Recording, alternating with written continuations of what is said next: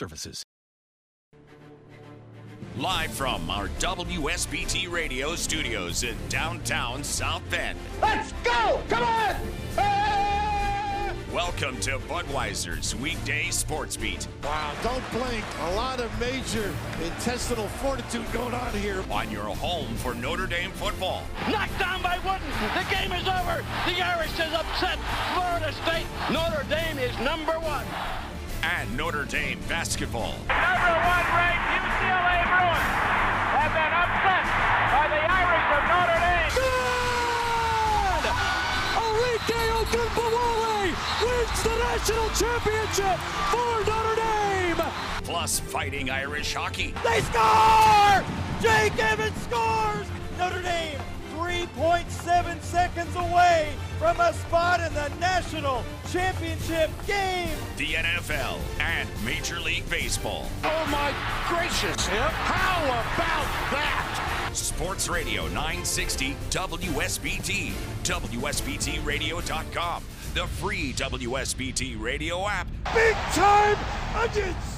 Now, here's your host, 7-time Associated Press Broadcasting Award winner, Darin Pritchett.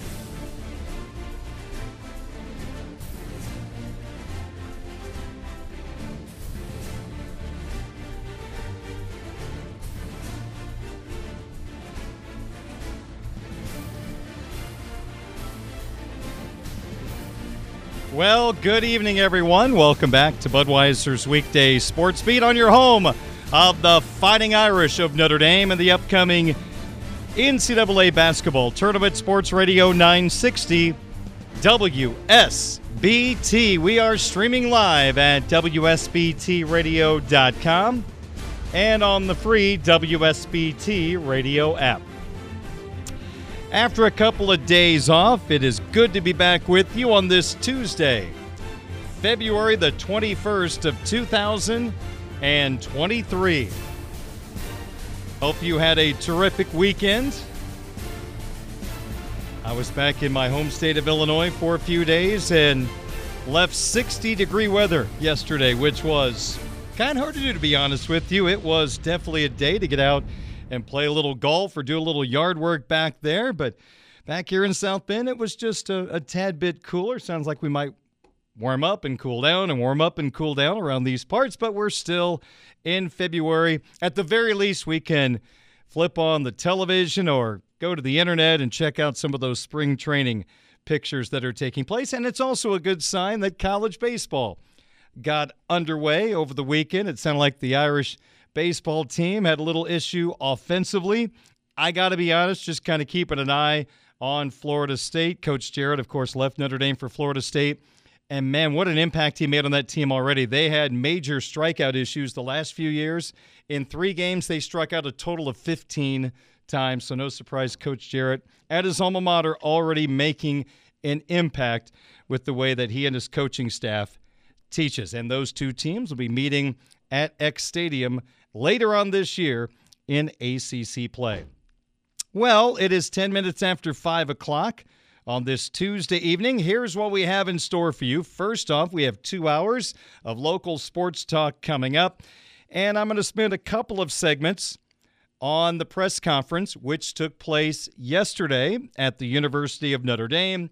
Irish head coach Marcus Freeman introducing Jared Parker, formerly tight end coach, now offensive coordinator, tight end coach for the Fighting Irish of Notre Dame. I'll allow you to hear from the two gentlemen from their press conference from yesterday. We'll have a couple of words on, man, oh man, the Irish basketball team losing another tough one.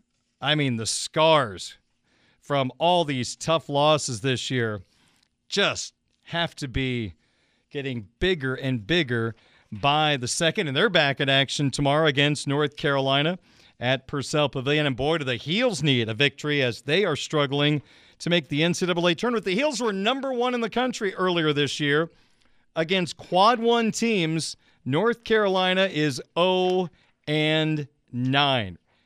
Really, at this point of the season last year, we were having a similar conversation. Would North Carolina even make the NCAA tournament? They clicked right at the end of the regular season. You might recall they beat Coach Krzyzewski and Duke in Coach's final game at Cameron Indoor Stadium. They got into the NCAA tournament. They got hot at the right time. They beat Duke again in the Final Four and then got all the way to the championship game where they were ahead before finally losing to Kansas. But now here Carolina's back in a very similar spot, struggling, and they cannot afford a loss to Mike Bray's Fighting Irish tomorrow night, a game you can hear on WSBT Radio at 9 o'clock with an 8:30 pregame. Also coming up on the program this evening, let's see, we've got our Twitter question of the day to get to.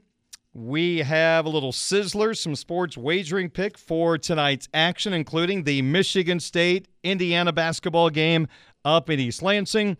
And our My 5 question of the day is players that I would not want on my team despite how good they are. This question got brought up recently. I came up with the idea when Kyrie Irving got traded once again from Brooklyn to Dallas. He has been traded numerous times and just leaves collateral damage wherever he departs. He's now in Dallas. So that got me thinking about players that I would not want on my team despite how good they are. We'll bring you that list coming up here in a little bit on Sports Radio 960 WSBT. And one other thing I want to point out, we do have high school boys basketball action on our sister station, 96.1 The Ton tonight. It is the 16-5 Mishawaka Cavemen.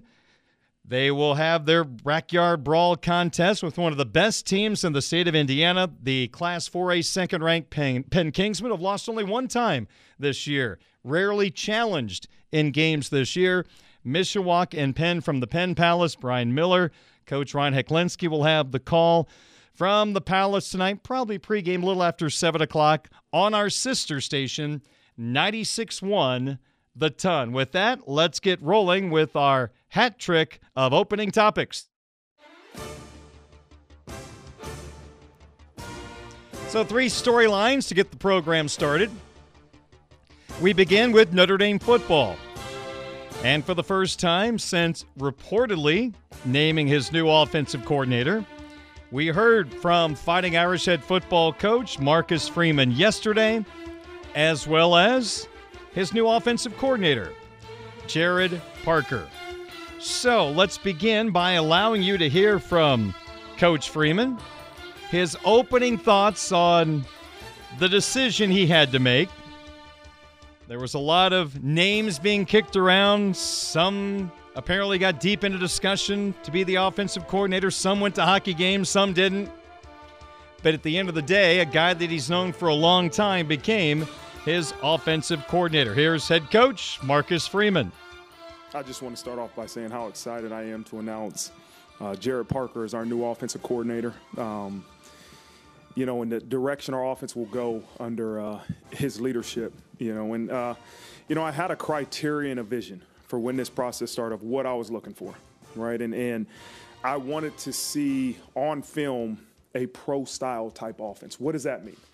It's multiple formations, multiple personnels, pro-style type concepts in the pass game, multiple running schemes. But it is not just one thing that you're looking for. Right, is multiple different things that I feel will help our guys translate as they move forward to the NFL. And so when I say pro-style type offense, that's what I was talking about. And the criteria was we wanted to search nationwide, and we wanted to see an offense displayed, right? I wanted to see a coordinator call it. I want to see somebody run it at a high success rate. And that's the criteria I had when I was looking for this offensive coordinator. And the top 2 offenses that you saw on film were Kansas State and Utah. And we interviewed both of those guys. We brought them both to campus. And for their own reasons, they decided not to come. And so we reconvened and looked at all these different candidates that we were looking for. And at some point during that process, Jared Parker rose to the top. And, we put him through a long, tough interview. And what he was able to display to me and where we're at currently as an offense, his understanding of the terminology and our offensive philosophy in the past year but also the vision for how he can enhance it with what he's done and what he believes is it takes to be successful as an offensive coordinator.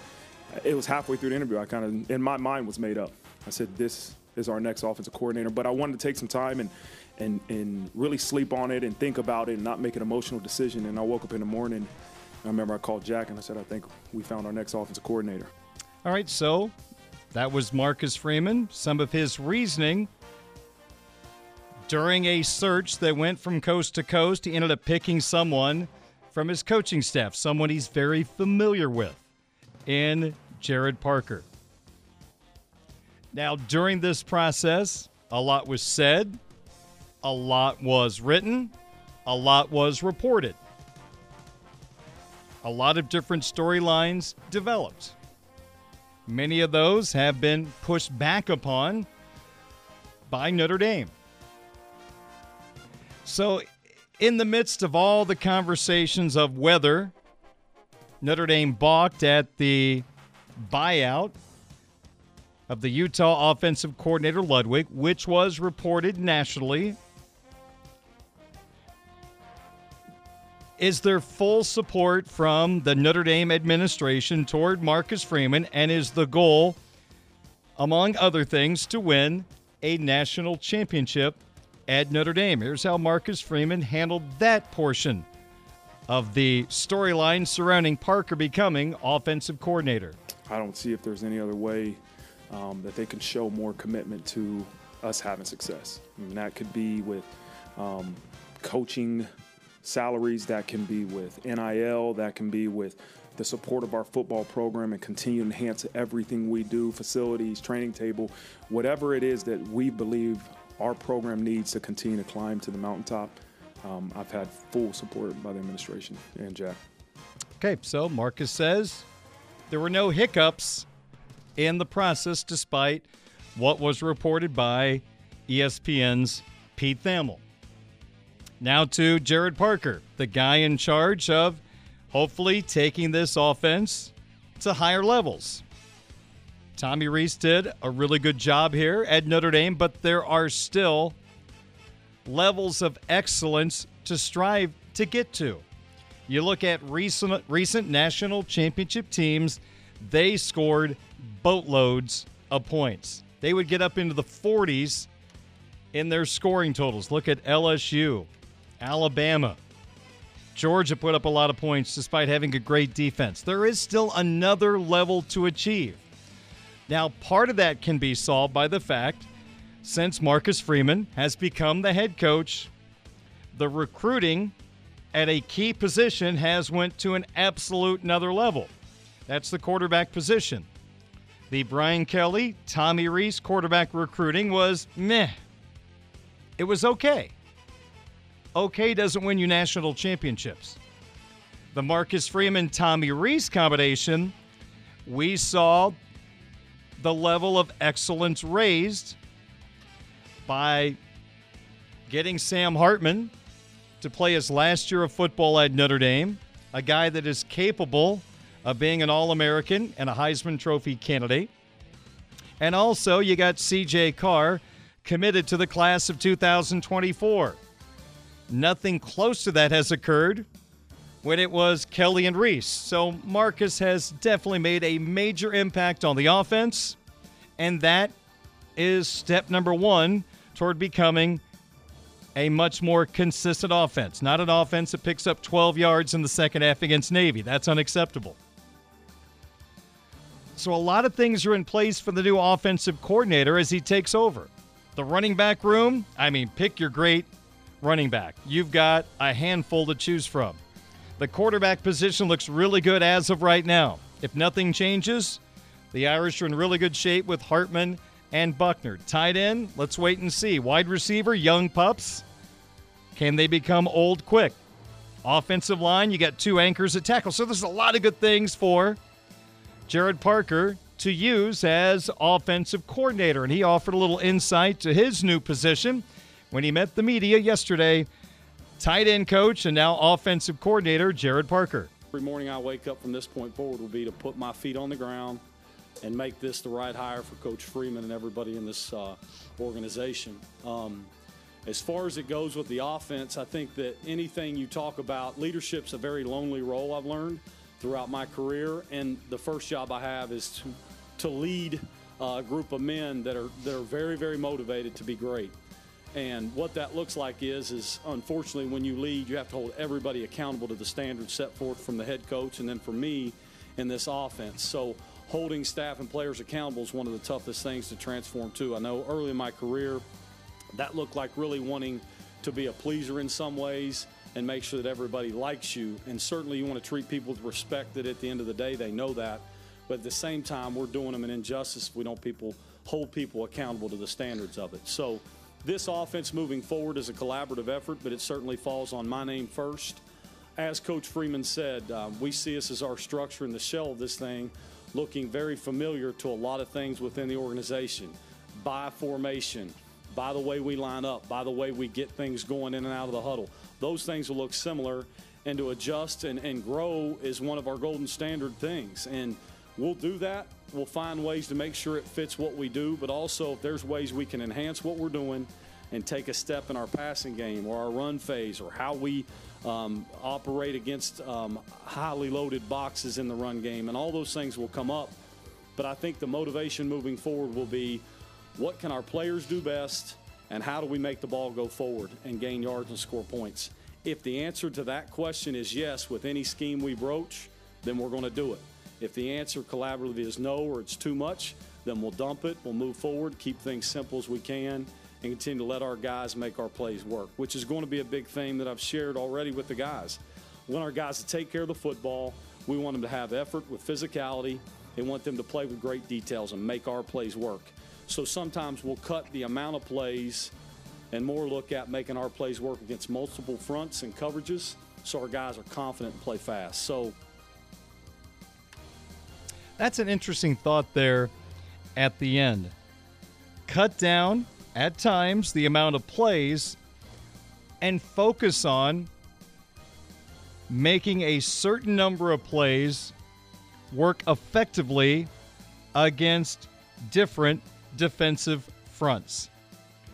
So it's almost like you're taking a batch of plays, and let's be ready for anything the defense throws at us at that play, rather than having 3 times as many plays, just giving an example, and maybe not being prepared for some surprises being thrown at you by the defense. So that's an interesting little tidbit that Parker threw in at the end of his opening comments yesterday.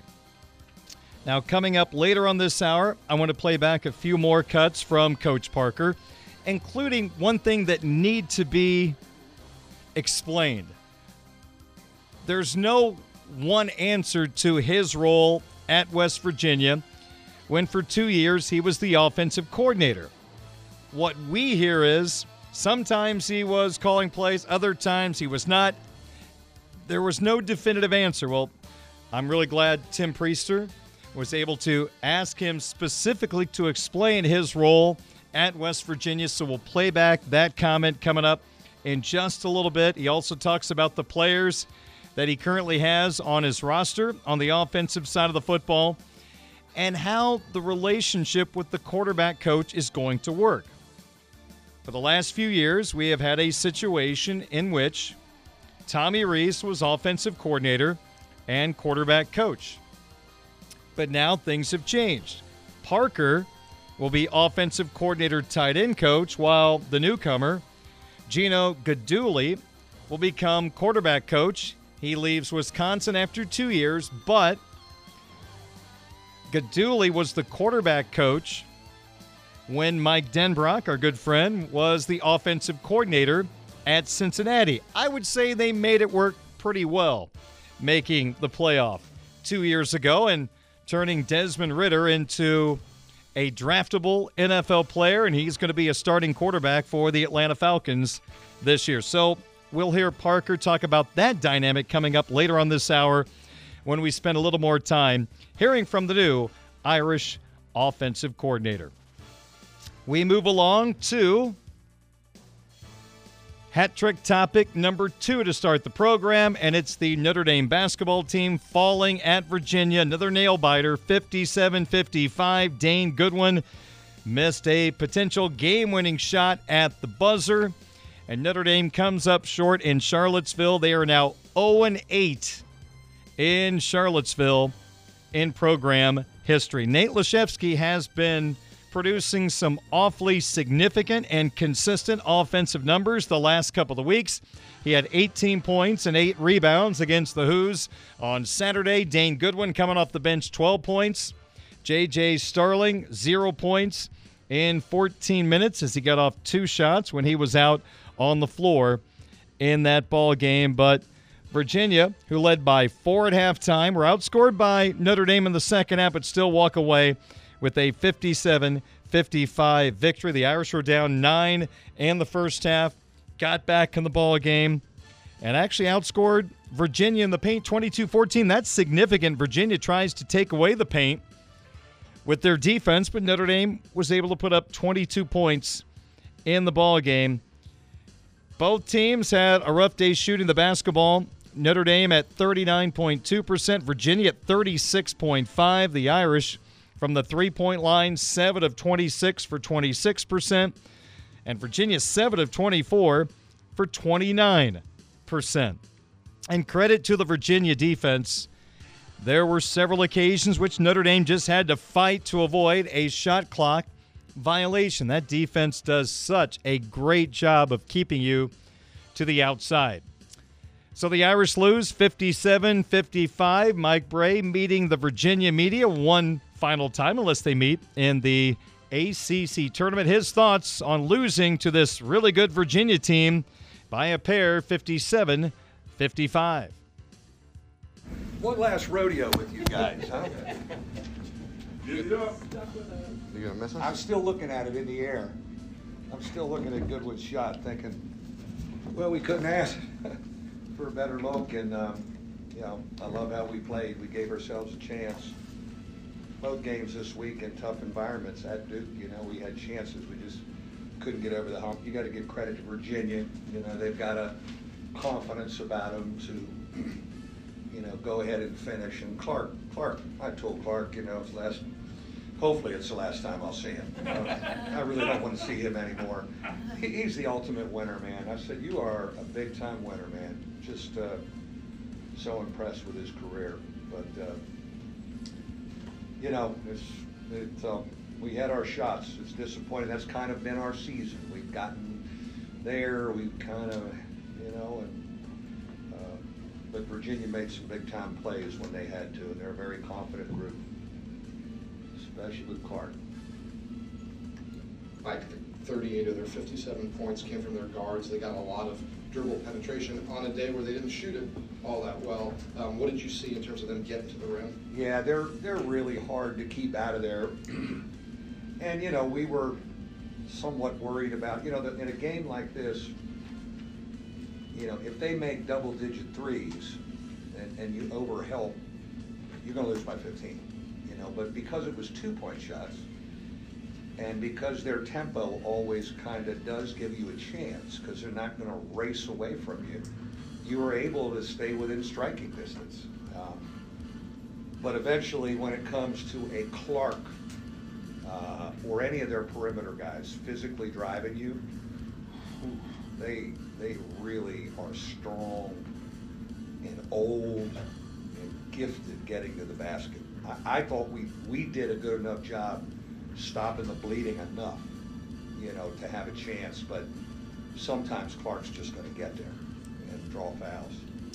Fighting Irish head coach Mike Bray, some of his thoughts following Virginia beating the Irish 57-55. Notre Dame 10-17, 2-14 in the ACC. The Cavaliers improved to 21-4, 13-3 in the Atlantic Coast Conference. And again, the Irish host Carolina tomorrow night, 9 o'clock, here on WSBT Radio. And our final hat trick of opening topics for tonight, maybe the Big Ten race is still on. Things are starting to get a little interesting. Now, Purdue took care of business at home against Ohio State yesterday, beating the Buckeyes at Mackey 82-55. So the Boilermakers, with 3 games to go, are 13-4. They lead Northwestern by a game and a half, and Indiana by 2.5 games.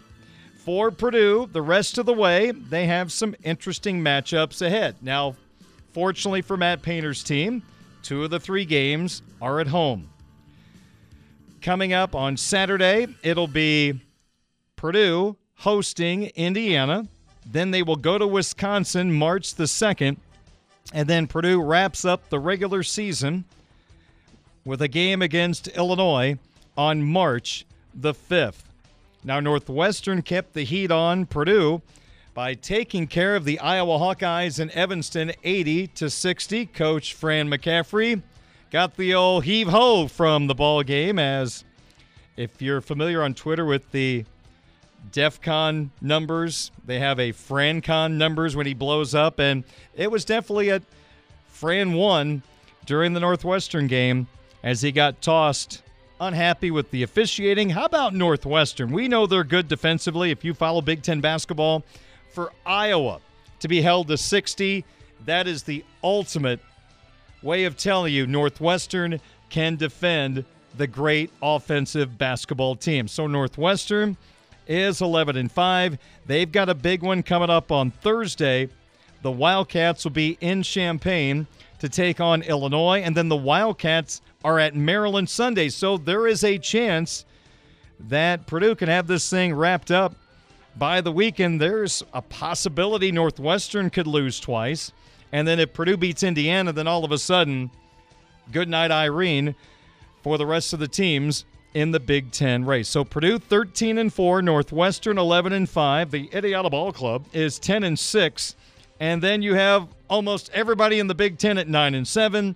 Iowa, Maryland, Illinois, Rutgers, and Michigan, with Michigan State sitting at 8-7. And Indiana will be in East Lansing to take on Michigan State tonight. Very intriguing matchup at 9 o'clock at East Lansing. IU already took care of the Spartans in Bloomington earlier this year, 82-69.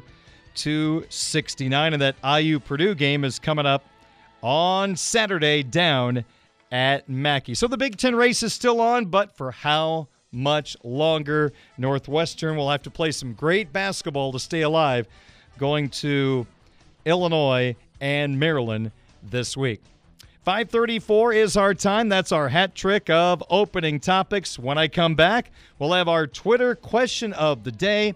Then the next segment, more from new Irish offensive coordinator Jared Parker. Budweiser's Weekday Sportsbeat on your home of the Fighting Irish, Sports Radio 960 WSBT, streaming live at WSBTradio.com, the WSBT Radio app, and a video feed available on the Twitch app.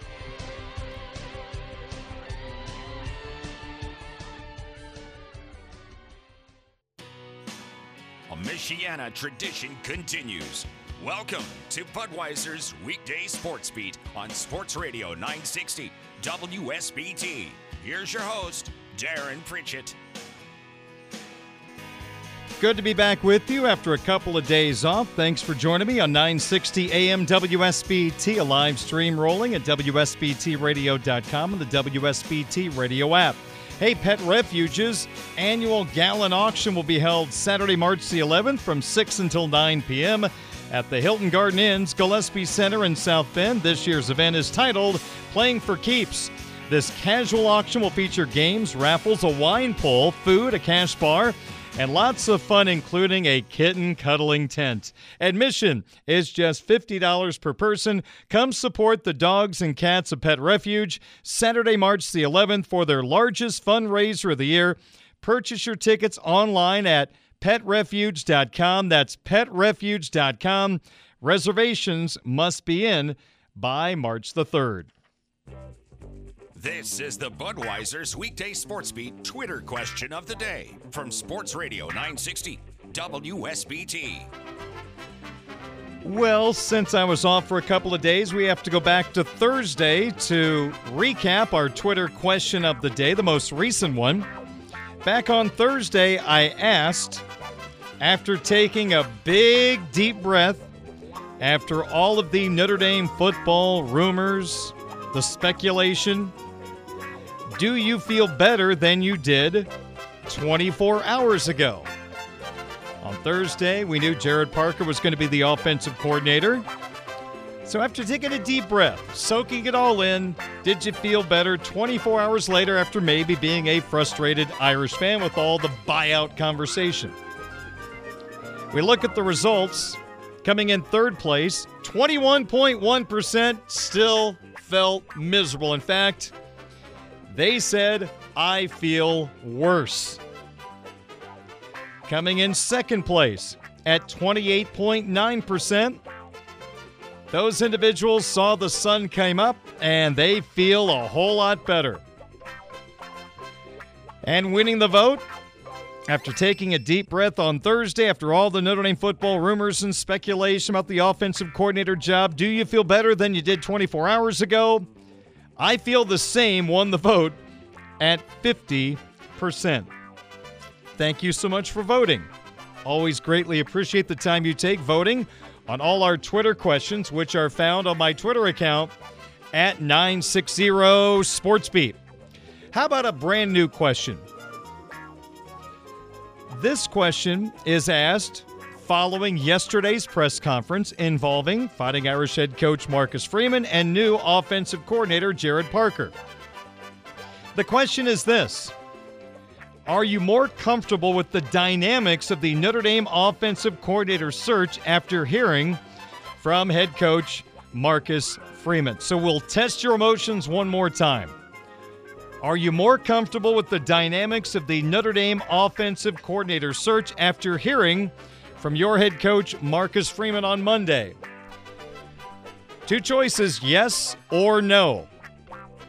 I would love for you to vote. You can right now, later tonight, tomorrow morning, into the early afternoon hours when the voting will stop on my Twitter account at 960Sportsbeat. And thank you in advance for taking part. All right, 542 on your home of the Fighting Irish, Sports Radio 960 WSBT. More from the new offensive coordinator, Gerad Parker, coming up next as Budweiser's Weekday Sportsbeat continues on 960 AM WSBT.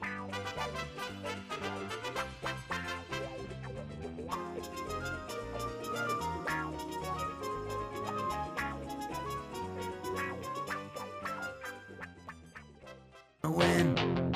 Don't wanna be a loser, gonna win.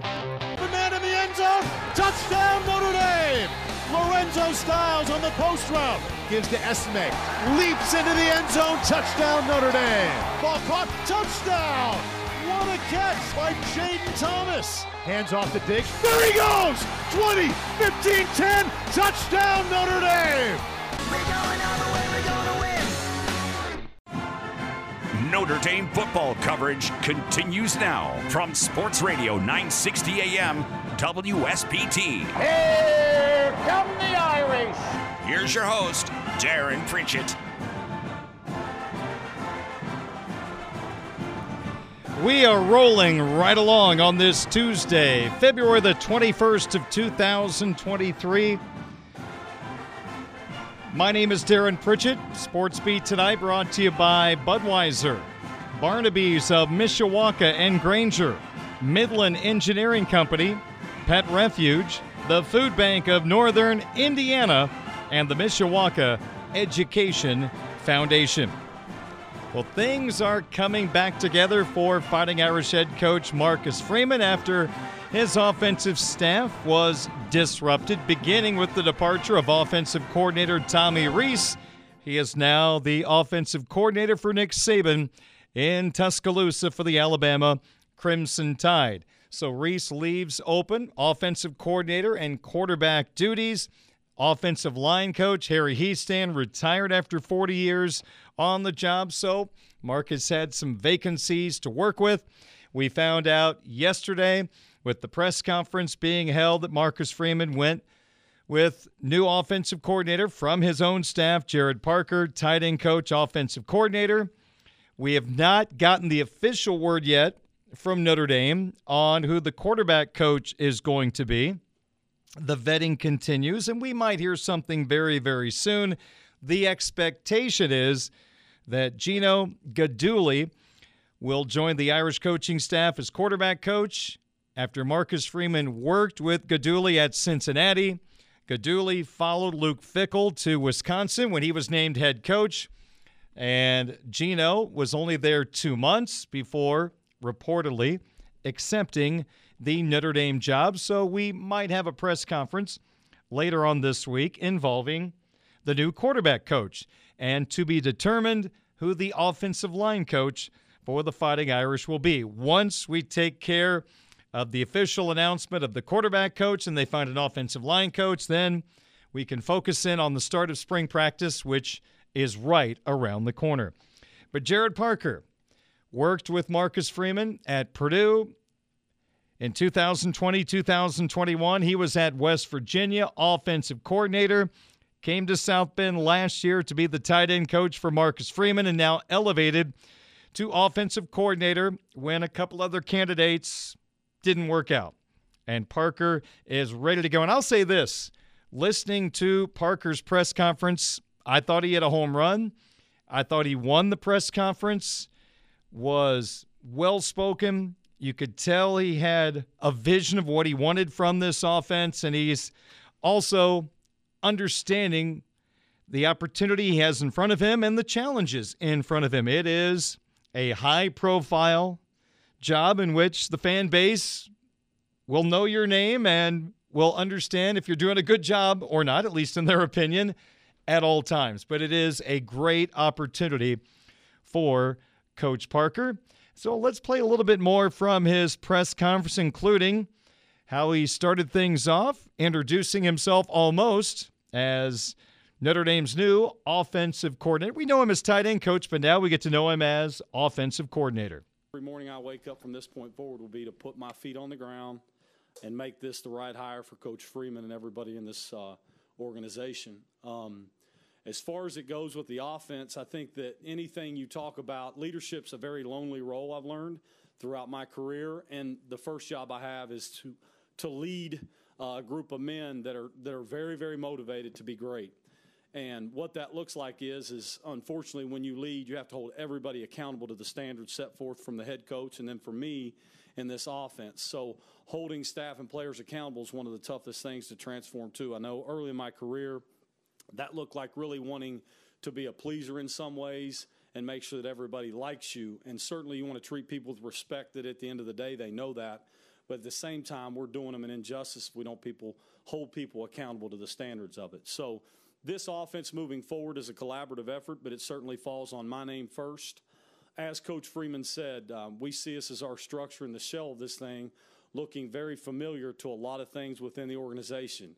By formation, by the way we line up, by the way we get things going in and out of the huddle. Those things will look similar, and to adjust and grow is one of our golden standard things. And we'll do that. We'll find ways to make sure it fits what we do, but also if there's ways we can enhance what we're doing and take a step in our passing game or our run phase or how we operate against highly loaded boxes in the run game, and all those things will come up.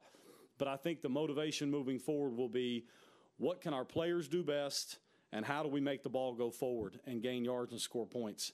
If the answer to that question is yes with any scheme we broach, then we're going to do it.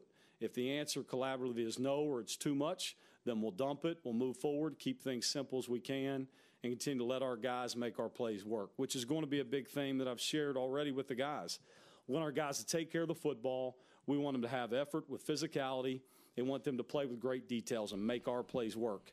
So sometimes we'll cut the amount of plays and more look at making our plays work against multiple fronts and coverages so our guys are confident and play fast. So. All right, so there is Gerad Parker, some of his initial thoughts on becoming offensive coordinator at Notre Dame. I want to play this soundbite because I think it's very, very important. There is a lot of confusion to what Parker's role was at West Virginia when he was labeled offensive coordinator in 2020 and 2021. Just reading the different accounts on this, it almost felt like, from what I read, he was the play caller in 21, but in 20, it was kind of a mixed bag with the head coach being involved. Very confusing. So I'm really glad that Tim Priester from Irish Illustrated asked the question to Parker, hey, simplify this whole thing. What was your role? Because I think we all want to know how much experience he truly has as a play caller after his time he spent at West Virginia. So let's hear it from Coach Parker. What was his role? I would take a piece of paper and a pen and jot this down because there's a lot of detail here, even though he doesn't include all of it. But I'll tell you what, it's very confusing what was going on at West Virginia, and I'm not sure what the head coach was doing at that time. It almost felt like a grab bag from week to week, but I'll let you hear it for yourself. Here's Coach Parker on his role as offensive coordinator at West Virginia in 20 and 21. I'll paint a very honest picture and then due respect by all parties involved. That's about all I would put with it, is that a very clear message was put across when I took the job that I would run unit meetings and do a lot of things. I was involved in every facet of building an offensive game plan, controlling the players over there in unit meetings, and all those things. And that was clearly portrayed. During that time, I was offered by Coach Brown an opportunity to be able to call plays at different times during year one. And those would be different moments of red zone in different areas. When my number was called, be prepared. When it wasn't, serve the head coach and serve our offense. That was done. Year two, at a certain time at that point, things changed for a multitude of reasons. When my number was called, I was prepared to call those games and called them in entirety. So at that point, that's when things maybe changed to a full scope of calling complete games. And again, the details of that I don't think are fair to anything moving forward. But I was tremendously grateful for that opportunity. It prepared me for what this one's going to be. And that's really about all I would say to it. Thank you. Okay, there you go. Got that? Understand? Now explain it back to me. Wow, there's a lot of detail right there. Sometimes he was a play caller. Sometimes he wasn't. Then in 21, took on the responsibility. Very interesting. I would love to know what was going on within that head coach's thinking when all that was going on. That's a really bizarre way of doing things. I'm not saying it's the wrong way. There are many ways to coach a football team and put your team in a position to succeed.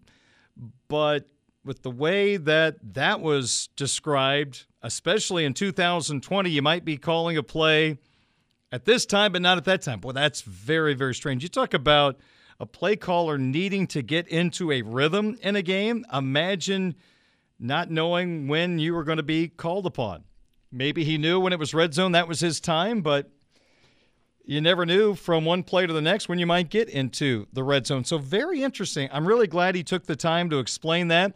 He gave it more detail than I thought he would. Obviously, there was some more good stuff in there that he's not going to expound upon, but what a bizarre situation. And upon hearing those comments, after printing out the West Virginia offensive numbers in 20 and 21, I threw them in the trash can because I'm not sure I can take anything away from those stats based on the story we heard right there and how much Coach Parker was involved in the actual play calling, in particular 20 and into 2021. So there you go. There's a little insight on how the play calling worked. What about the players he has here in South Bend as he establishes what he wants from the Notre Dame offense in 2023? Coach Parker was asked to describe the group of young men he gets to work with this season. Yeah, as Coach Freeman said, you want to, again, show respect to what we did last year and to Tommy's job. The thing that we know we are built in is we want to be built O-line driven, and we're going to be built from inside out with what we have returning up front and with our running backs and tight ends to be able to control a box. That's where it always has to start. Will we continue to find ways to attack people on the perimeter or deal with hat counts when they may be outnumbered, so to speak? Of course we will. The growth of our wide receivers and all those things are going to be critical to us this spring, this summer, and getting into fall, because we want to, like, there's no secret no matter who it is, and I'll say the same thing in year two, like, we want to score more points than we did last year. And next year we're going to want to score more points than we did last year. And so that's the deal. And I think, too, like, one thing I want to make sure to say before my time's done here, that we also we have great players and trust in our players, and I want them to feel that trust. I want them to feel empowered to grow so we can do things better week 1 to week 2, 3 to 4, so on and so forth. One thing he mentioned is vital for the success for the Irish upcoming this fall, and that is the development of the wide receiver position. There has to be massive growth at the wide receiver position. You do not want to hold back this quarterback. This quarterback has been extremely dynamic in his career at Wake Forest. He is the type of quarterback that watching him play can put the team on his shoulders. I will say this, and I know Tyler Horka from Blue and Gold Illustrated did a piece on this. He had better wide receiver weapons at Wake Forest last year than Drew Pine and Tyler Buckner had this year at Notre Dame. Now, tight end position, we're not going to go there. I think we know no one's going to match Michael Mayer from the Wake Forest roster, but there were some dynamic playmakers for Wake Forest that Notre Dame really was never able to consistently find. And now an opportunity, a second-year Coach Stuckey working with these guys, I think with an upgraded passing scheme can really help these individuals as well. But again, you got Sam Hartman for 1 year. This is the most dynamic quarterback you've had since Brady Quinn. You do not want to waste it, so the evolution and the growth of the wide receiver position is vital for this football team to have success. Yeah, you got to regroom the offensive line. You got new parts, and it takes time. Get that. A group of running backs that I think we all have high confidence in. Tight end position, we'll see how that plays out this spring with some injured guys coming back. But wide receiver room, boy, if they figure it out, this season could look a whole lot different. One final soundbite, as I established a moment ago, that Coach Parker will be the tight end coach still. So a different situation than what we had the last 3 years when Tommy Rees was offensive coordinator and quarterback coach. So now Parker, as offensive coordinator, will be working with the quarterback coach to help prepare Sam Hartman for what he wants done this year. Again, nothing official yet. The assumption is that Gino Guidugli will be the quarterback coach. Coach Parker was asked to describe the building of that relationship with the quarterback coach. Technician-based, we're going to have a pro that's going to do that part. My part will be to make sure we have unit meetings, to watch past phases of our offense and different things to make sure we're seeing the whole scope together through the same lens. And more importantly, let those guys feel my confidence in what we want to call because they also love it. So I think just tying it all together as a group so we're speaking the same language. In the future, when we're able to announce officially our quarterback's coach, I don't want to be able to walk in and say something different than what he's saying. If we're not on the same page, speaking the same language, and we have an issue, and that will not be something we'll want to do. So just being able to speak the same language, how do you do that? You got to be able to communicate in the same room a lot of times. So we'll find ways to cheat that time together, if that makes sense. Again, very impressive press conference. I would say Jared Parker won that press conference with all the other noise that is not important now out there. I thought he did a great job of talking about what he wants, and I think just calmed a lot of nerves. Was a very, very well-spoken individual with a lot of good vision. And the final exam will be how this 2023 offense does under the direction of Jared Parker, working with a terrific quarterback in Sam Hartman. 6:03 is our time. I'm Darin Pritchett. Coming up in a couple of moments, we've got our My 5 question of the day. A couple other comments from Marcus Freeman from his press conference yesterday, including supportive administration, the misconceptions out there, and why did you take a coach to a hockey game? All that was discussed yesterday. We'll play that back. Plus, we have some sizzler to get to as we get into the 6 o'clock hour. It is 6:04 in your home of the Fighting Irish, Sports Radio 960 WSBT. Sportsbeat, I'm Darin Pritchett. Our My 5 question of the day. We have a question with 5 answers to go along with it. So here is today's question. Let me set it up. Kyrie Irvin, NBA player, played at Duke for a year, high-end player, but comes just with a lot of drama wherever he goes. Asked to be traded by Brooklyn, got his wish. He was sent to the Dallas Mavericks. Great team, but the team he leaves behind, they're always in shambles. Recently, he asked for that trade. He got shipped off to Dallas, which brings us to this question.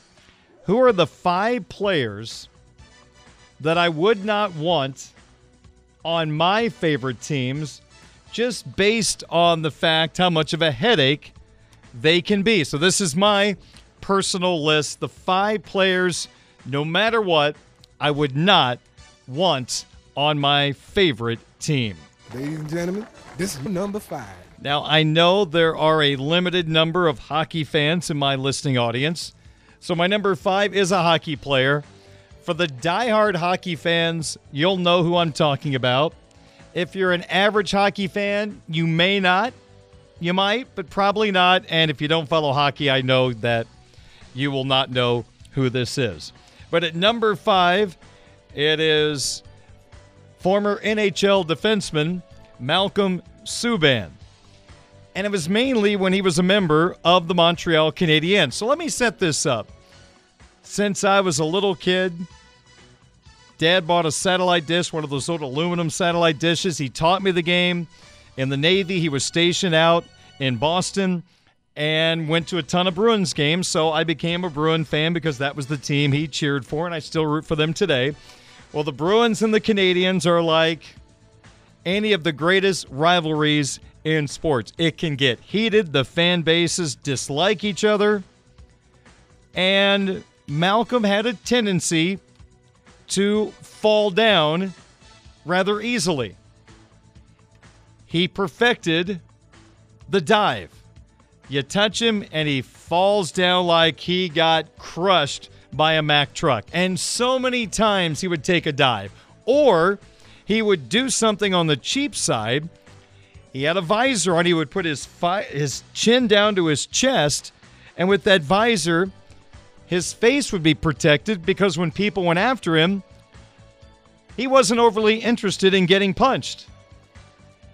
So he was just one of those players that would do stuff to your team and then would run away.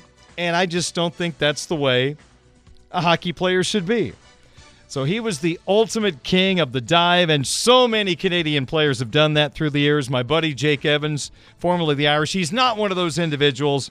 He's a good guy. He knows how to play the game, but man, Montreal is full of whiners, the fans and the players, and Malcolm goes in at number 5. 4 players that I would never, ever, ever want on my team just because of the drama that they bring to a franchise. At number 4, I'm going with former NFL wide receiver Terrell Owens. Now, Owens, Pro Football Hall of Famer, his height, his size, his speed made him one of the more dynamic wide receivers in NFL history. But my goodness, wherever he went, there was always drama. Taking the popcorn after scoring a touchdown and dumping it inside his face mask. At one point when there was criticism of the quarterback throwing to him, that's my quarterback. And then he gets into the Pro Football Hall of Fame but declines to be a part of the induction ceremony because he's upset about something. I mean, this guy was as good as it comes, but you know what? I'll take someone with a little less talent and more structure on and off the field, and I will be totally fine. Okay. Number 3. Now, this one, I think a lot of people in the listening audience would be like, absolutely not, Darin. I want this guy on my team, and I do get it. So for those listening outside the South Bend, Chicagoland area, you might agree, but inside the area, I know you'll disagree. But number 3, a player that I would not want on my team just because of all the distractions or whatever the case may be, former NBA star Dennis Rodman. He was a big part of the Bulls winning those 6 championships in the 90s. One of the great rebounders of all time. One of the great, I guess, stylists of all time when it came to his dress, his hair. just there was so much more to Dennis than basketball. And I was not a Bulls fan during that time, so that's why I probably have a different attitude than you diehard Bull fans that I'm sure admire what Rodman did. He was a pain in the neck. He got people to react, which helped the Bulls. I get it, and I know why Bulls fans and probably Pistons fans loved him, but as a non-Bulls and Pistons fan, too much for me. I know he could get you 15 rebounds in his sleep, but I'll just take someone, I don't want to say more normal, but just without the excess stuff going on all the time. So Rodman made my list at number 3. Number 2. Players that I would never, ever, ever want on my team because of the drama they bring to the team or whatever the case may be. I go back to the NFL and wide receiver Antonio Brown. When he played for Mike Tomlin and the Pittsburgh Steelers to start his career, I just don't recall a lot of excitement surrounding Brown away from the football field. If there was, it was much more under control. He was as good as any wide receiver during his era. The electric speed, great hands, route running. He made the Steelers a great offense. Of course, Ben Roethlisberger throwing him the football. But once he left Pittsburgh, there was just his feet in Las Vegas. Ended up going to Tampa Bay, playing with Tom Brady. Tom went out of his way to make it work, knowing that there's a lot of stuff that comes with having Antonio Brown in your team. Sounds like Brown stayed at Brady's house for a while. And then it all came apart. Was it last year? Not last year, but the year before, I guess 2 years ago now. He ran off the field in the middle of the game and said goodbye to everybody and just quit. And I'm not even including all of the legal issues he's had to work through. Little too much for me. Antonio Brown, number 2 on my list. Number 1. And more than anybody else, the player that I would not want on my team because of all the stuff that happens going along with that player, it is Kyrie Irving, now the Dallas Mavericks. Again, wherever he goes, he asks for a trade. Wherever he goes, he leaves behind an absolute mess. I mean, the headaches that Brooklyn worked through trying to keep Kyrie happy, from when he talked about how the earth is flat to not wanting to get the COVID vaccinations. Brooklyn dealt with a lot. And at the end of the day, he quit on them. Just like he's quit on most teams. There's always a reason why he can't stay. When things get tough, he runs. So now he is Mark Cuban's problem, which seems like a very odd combination. Mark Cuban, the owner of the Mavericks, very excitable. And now Kyrie Irving on his team. Let's hope the Mavericks can keep him under control, because that's a fun franchise. But my heavens, Luka Doncic, do you know what you're getting into? Those are 2 great isolation players on the same team. I hope it works. Mavericks are a fun team to watch. But Kyrie, no thanks. I would not take him on my favorite team. So the 5 players that I would never, ever, ever want on my team, even though they are great players, just with all the headaches. NHL defenseman Malcolm Subban, former NFL wide receiver Terrell Owens, former NBA star Dennis Rodman, former NFL wide receiver Antonio Brown, and NBA guard Kyrie Irving. That's my list. If you have some thoughts, you can always drop me a line on my Twitter account at 960Sportsbeat. 6:25 coming up next. We'll go back to Irish head coach Marcus Freeman's press conference from yesterday as he addresses some of the misconceptions and why he took a candidate to a Notre Dame hockey game. That's all coming up on 960 AM WSBT.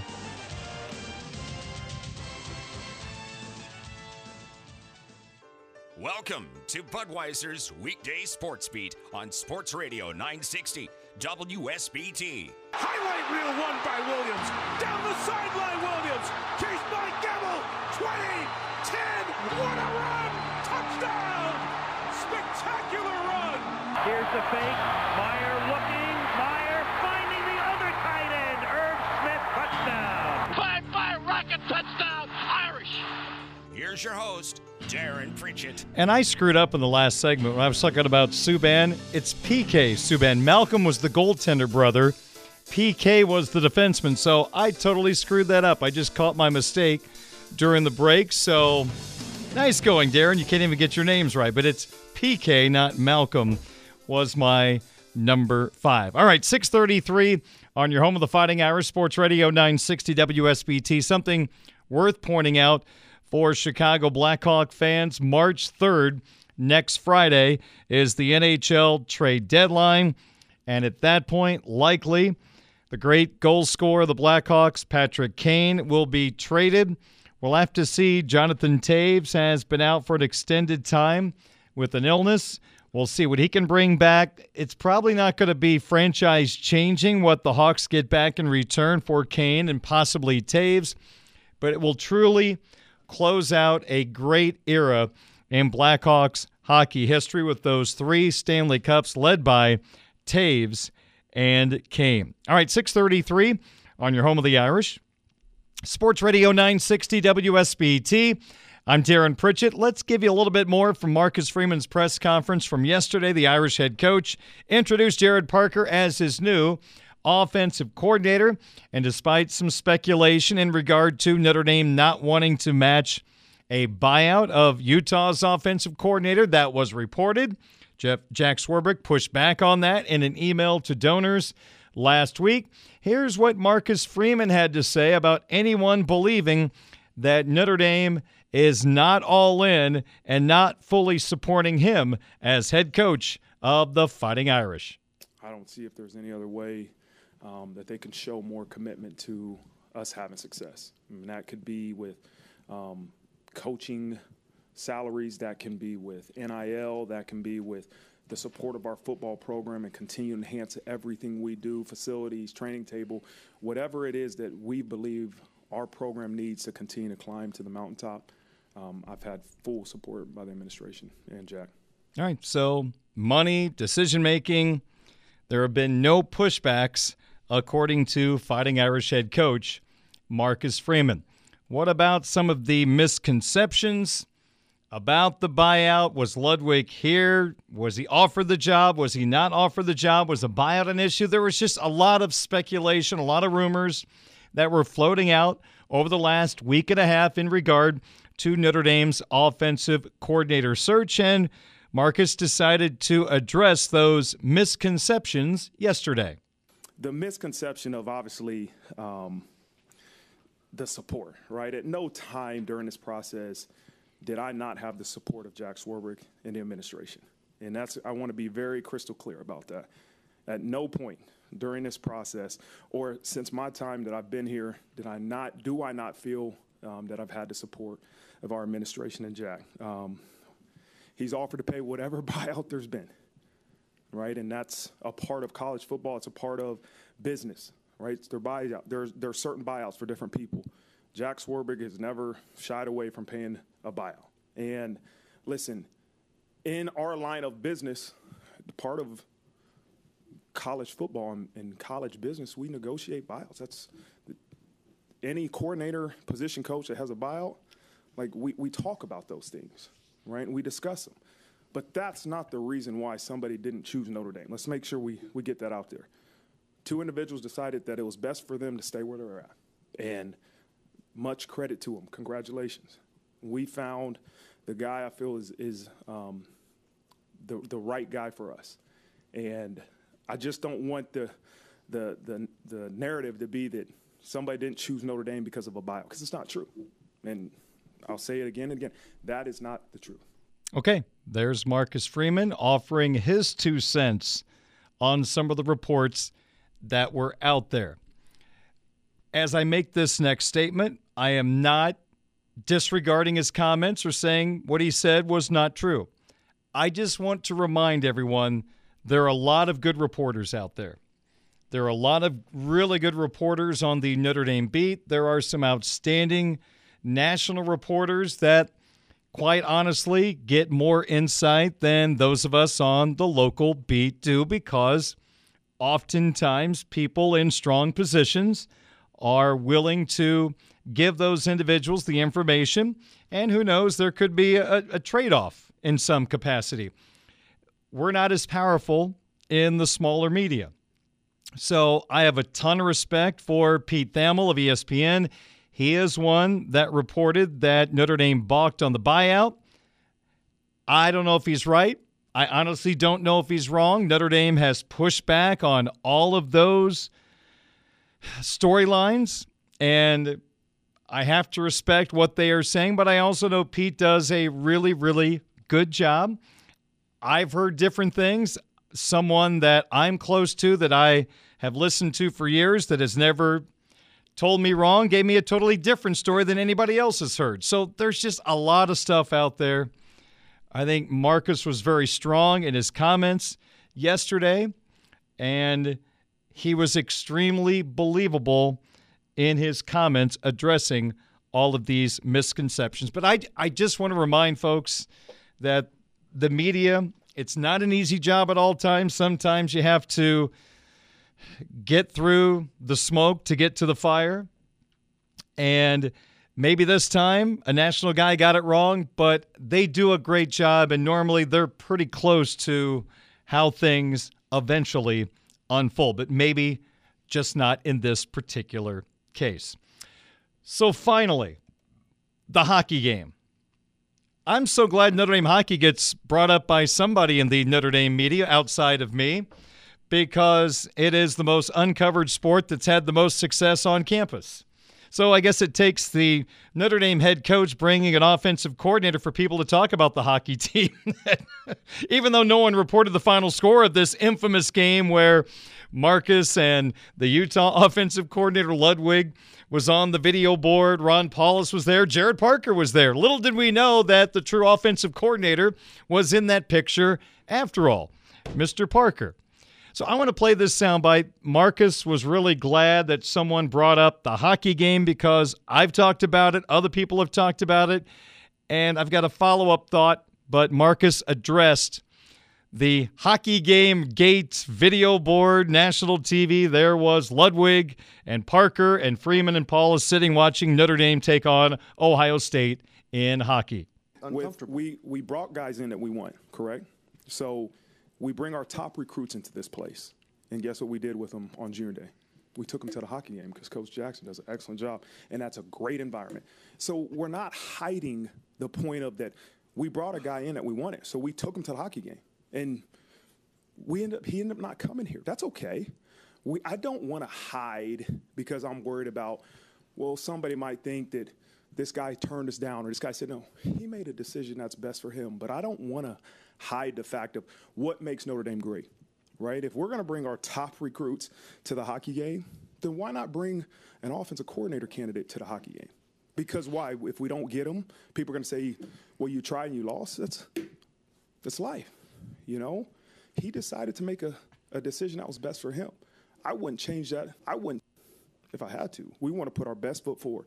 We're not trying to hide and say, hey, let's interview guys, and we don't want anybody to know, because somebody might say you didn't get the guy you're going after. That's okay. That's life, you know, and we won't hide that. We won't, in the future, if we are interviewing somebody else, guess what? We're going to put our best foot forward and try to show them everything that's great about this place. Why hide? Well, that's not what we want to do. All right, there you go. So keep in mind, when you buy hockey tickets, you might see someone being interviewed for a job. Who knows? Plus, you get to enjoy a great college hockey game. So that was Marcus's take on the hockey game and why Ludwig was there, even though he was not allegedly hired at that particular moment.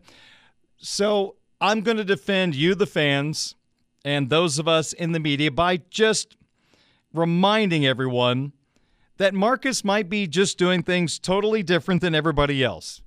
I'll be here 25 years in December, and I personally don't recall a candidate being taken out in public, let alone a Notre Dame sporting event, when they have not been hired.